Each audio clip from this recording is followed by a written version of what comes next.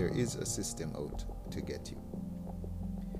Lincoln here from Turn to Burn, FamilyFamily.com's transformational man cave.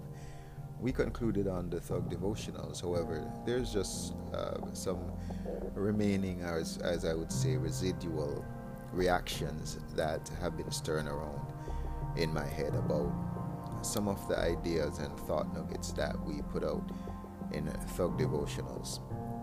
Thank you for being present, and we do hope that you'll take a chance to look at the full suite of thoughts in Thug devotionals over the 21 days as we suggested. After you're done, this is just, I would say, some of the be-real stuff that did not probably feature very heavily.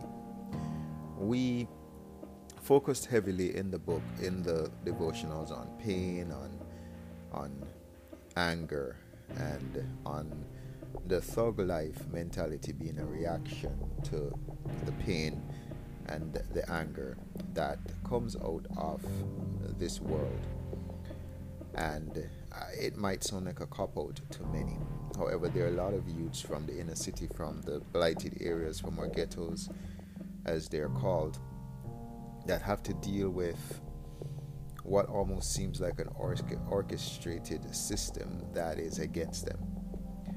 And this is something that I did not really want to emphasize heavily throughout this process, because we want people to take responsibility and to be accountable for their actions and not to blame a system. And here is why: because Christ himself, the scriptures teach, he came out of a place called Nazareth, which was a part of the Galilee, the region of Galilee in Jerusalem, in Israel. It was it still exists. It is a fishing village kind of town, it appears. I've never been there, but it was a ghetto. It was literally, Galilee means circle of the heathen. It was not a place that you go for vacation. And he was born in Bethlehem, the scriptures teach, but he lived and was raised in Galilee. There's a scripture, a story in the Old Testament of a king, I believe the king of Tyre, who was offered Galilee by King Solomon, and I think it was for payment for some of the materials used to build the Hebrew temple or something like that, or Solomon's home. And I believe he refused it because he wanted something of value. Galilee was not a place of value, it was a place of a lot of rebels, and that's where Christ came from. He was up against a system of oppression where the Romans, I believe, had enslaved the Hebrews, and they were taxed. They were essentially treated like second-class citizens in their own home. And this is a system that was definitely against the Hebrew nation.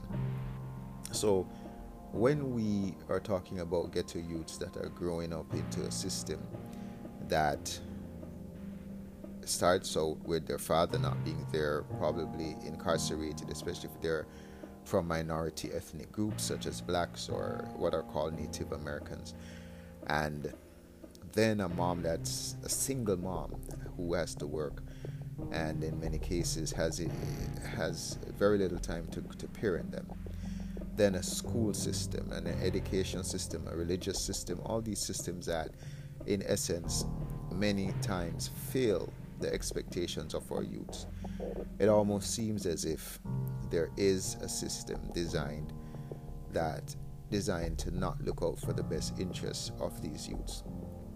And the thug life comes when a youth puts expectations on his father, on his mom, on the church, on the school system, on the government, to be there to take care of them, the vulnerable of our society, the poor, the orphans, the widows, and the strangers, people who fall through the cracks. They have an expectation that someone is going to be looking out for them, and when and if that person doesn't, or that system doesn't, and when it appears that there is a system in place that does not want to look out for its vulnerable people, Then we have the disappointment and the anger and the backlash that comes from 1 million gangsters in 33,000 gangs, according to the National Gang Database. And I'm going to continue on this in the next segment. I do hope you continue to stick around.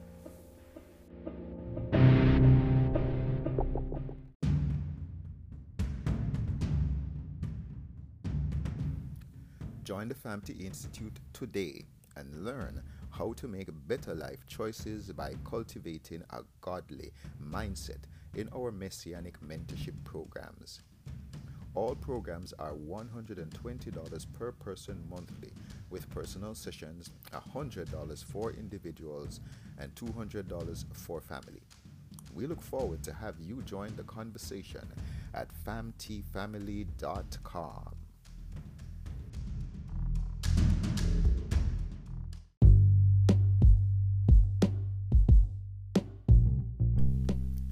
Lincoln here from Turn to Burn, famtifamily.com's Transformational Man Cave. Continuing on our post Thug Devotionals rambling, I started to speak about the system is set against the thugs, the ghetto youths, and it really is touching on a broader issue from our Thug Devotionals tour.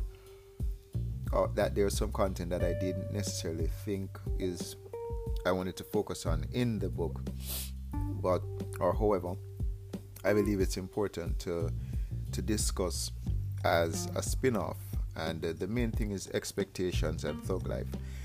And there is, I believe, a driver of the thug life, this life that is driven by the reaction to failed expectations, where our vulnerable, our youths, for example, the poor, people that are non-churched or anti-church, the sick, the unemployed, etc.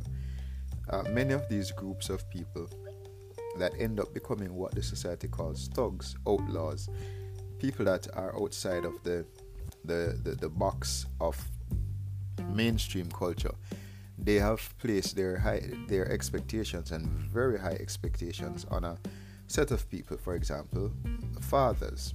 Youths have placed expectations on fathers, especially in minority settings. People have placed expectations on the school system to educate us. Youths place expectation on fathers to protect them, to coach them, to be there for them, to love them, to teach them how to be men, and to enjoy the experience of manliness. People put expectations on friends, and these friends are expected to be a source of support, a source of loyalty.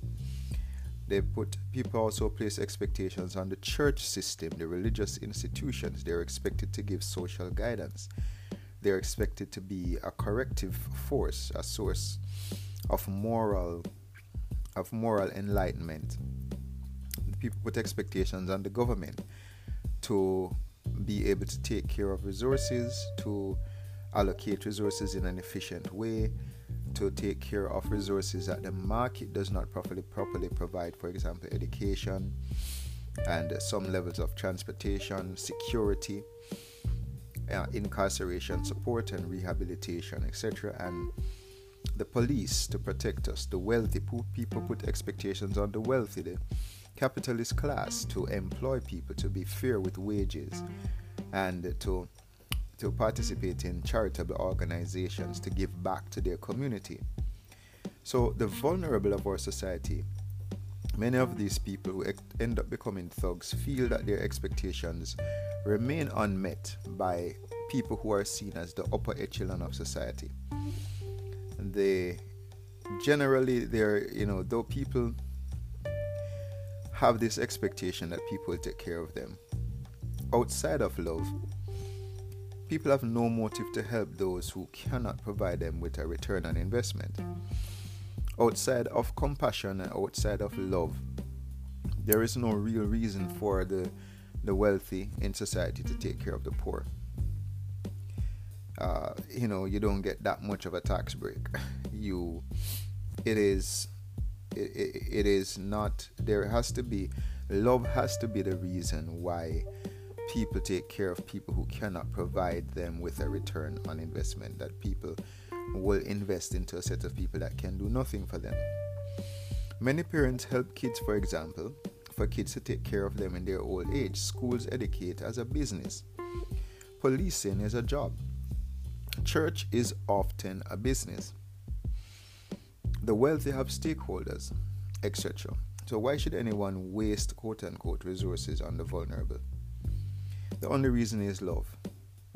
However, absent love, thug life will reign, and that is one reason thug life is reigning, as the world generally has rejected love, because if you reject Christ, you reject love. The scriptures teach that God is love, and Christ is the full expression of God in flesh.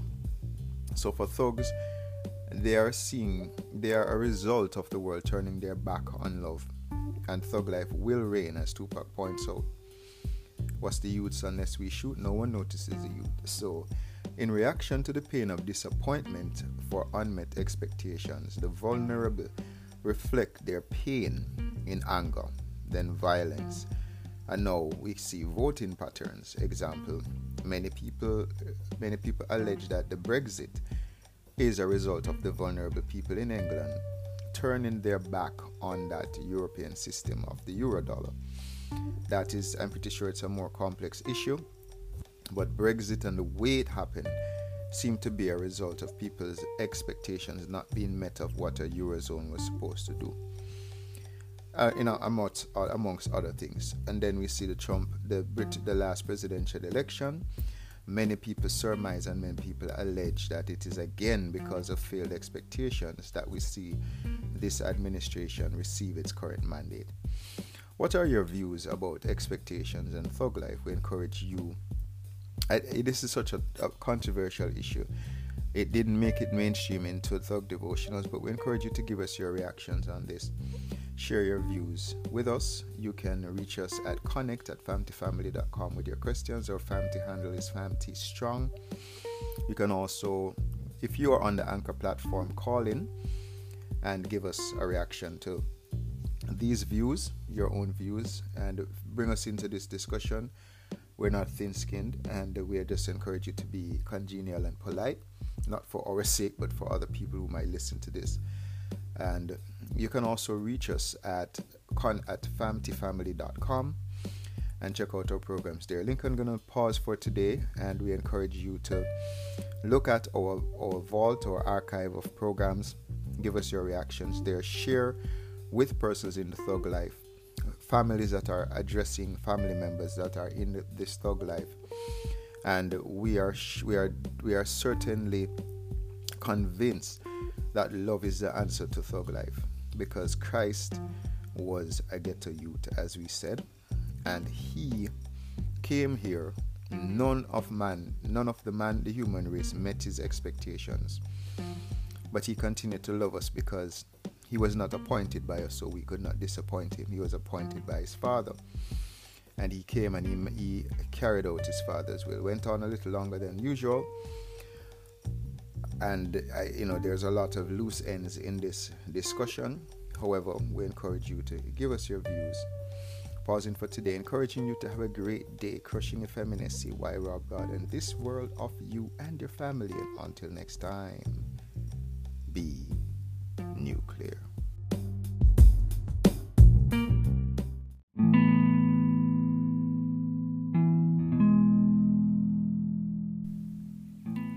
We face this life and leave with scars, rough badges of our many wars. The harmful words and violent touch are signs of shame we try to hide, expressions of our hate unwrapped. In each human birthed to us lies love's image trapped in dust. A note is sent to earth in jars, or flesh a canvas for Van Gogh. The painter that we fail to know sent his own son to take our blows, and as his flesh this world disposed was ripped and torn to many shreds, his body ruined as blood ran red, his his side, no longer flawless. To clean or mess an evil story, his scars profess his Father's glory, that while our sins were dark and gory, he was not afraid, saying, the closer you get to really know me, you will see these scars make me no less holy. I remember one night Paul banging on my door, shouting, your father just died and your mom has been trying to get you. Hurry to the hospital. In those days, we had a thing called dial-up, which meant when you were on the internet, you lost voice calls. I had a reggae music website that I was working on. It took 30 minutes to upload one song. I didn't make any money from it, but carried the scars thinking maybe if I was available. I remember falling from a bus. I nearly died. The wheels escaping my head. In those days in Jamaica, buses didn't stop, they slowed down. And you hopped off and ran alongside the bus to slow down. I did the first part correctly, so my shoulder was left scarred. I bounced off the ground and back to my feet, hoping no one saw. I remember rushing to the hospital room. They induced labor, not telling me about preeclampsia. I said okay, thinking the baby was still okay. However, 10 hours later, I held him. The splitting image of me and similarly lifeless. They then turned attention to saving her. He seemed a distraction. I almost killed 2 more people. Each story left me more scarred, and I forgot about the painter who behind all this pain was still creating a masterpiece. Each scar made me feel further from him. Unworthiness of my flesh feeling. The hope in the Bible a fable for fools. There is no God, I said, and if he exists, he's a psychopath. The scars I bore, signs of his wrath. I lived hooked by that lie that made me destined to fry. God would not get the pleasure of seeing me cry, alone and confused, destined to lose, only looking forward to the next weekend when I could get drunk again, looking in the mirror and seeing the monster I had become. And then at the end of 2 semi-automatic guns, I heard, the closer you get to really know me, you will see these scars make me no less holy. So I looked at the cross and saw the scars that he bore, for a world that their king refused to adore. He showed me his beard that was plucked like a duck. He took the disgrace so I wouldn't need luck. Those scars are his trophies. These scabs share a story of how the dawn shares glory through suffering and pain, and invites scar-filled sinners to share in his reign. But his throne is built for flesh draped in white, humans born again to be enrobed in light, who give up our scars because he clings to his, grants eternal life with the life that he lives. And the worst thing is that we think he will not know. The scarring from hatred that we choose to hide, and so many jewels resort to backslide, rejecting the symphony in scars on our King, declaring to the world in the most tranquil voice, the closer you get to really know me, you will see your scars make you no less holy.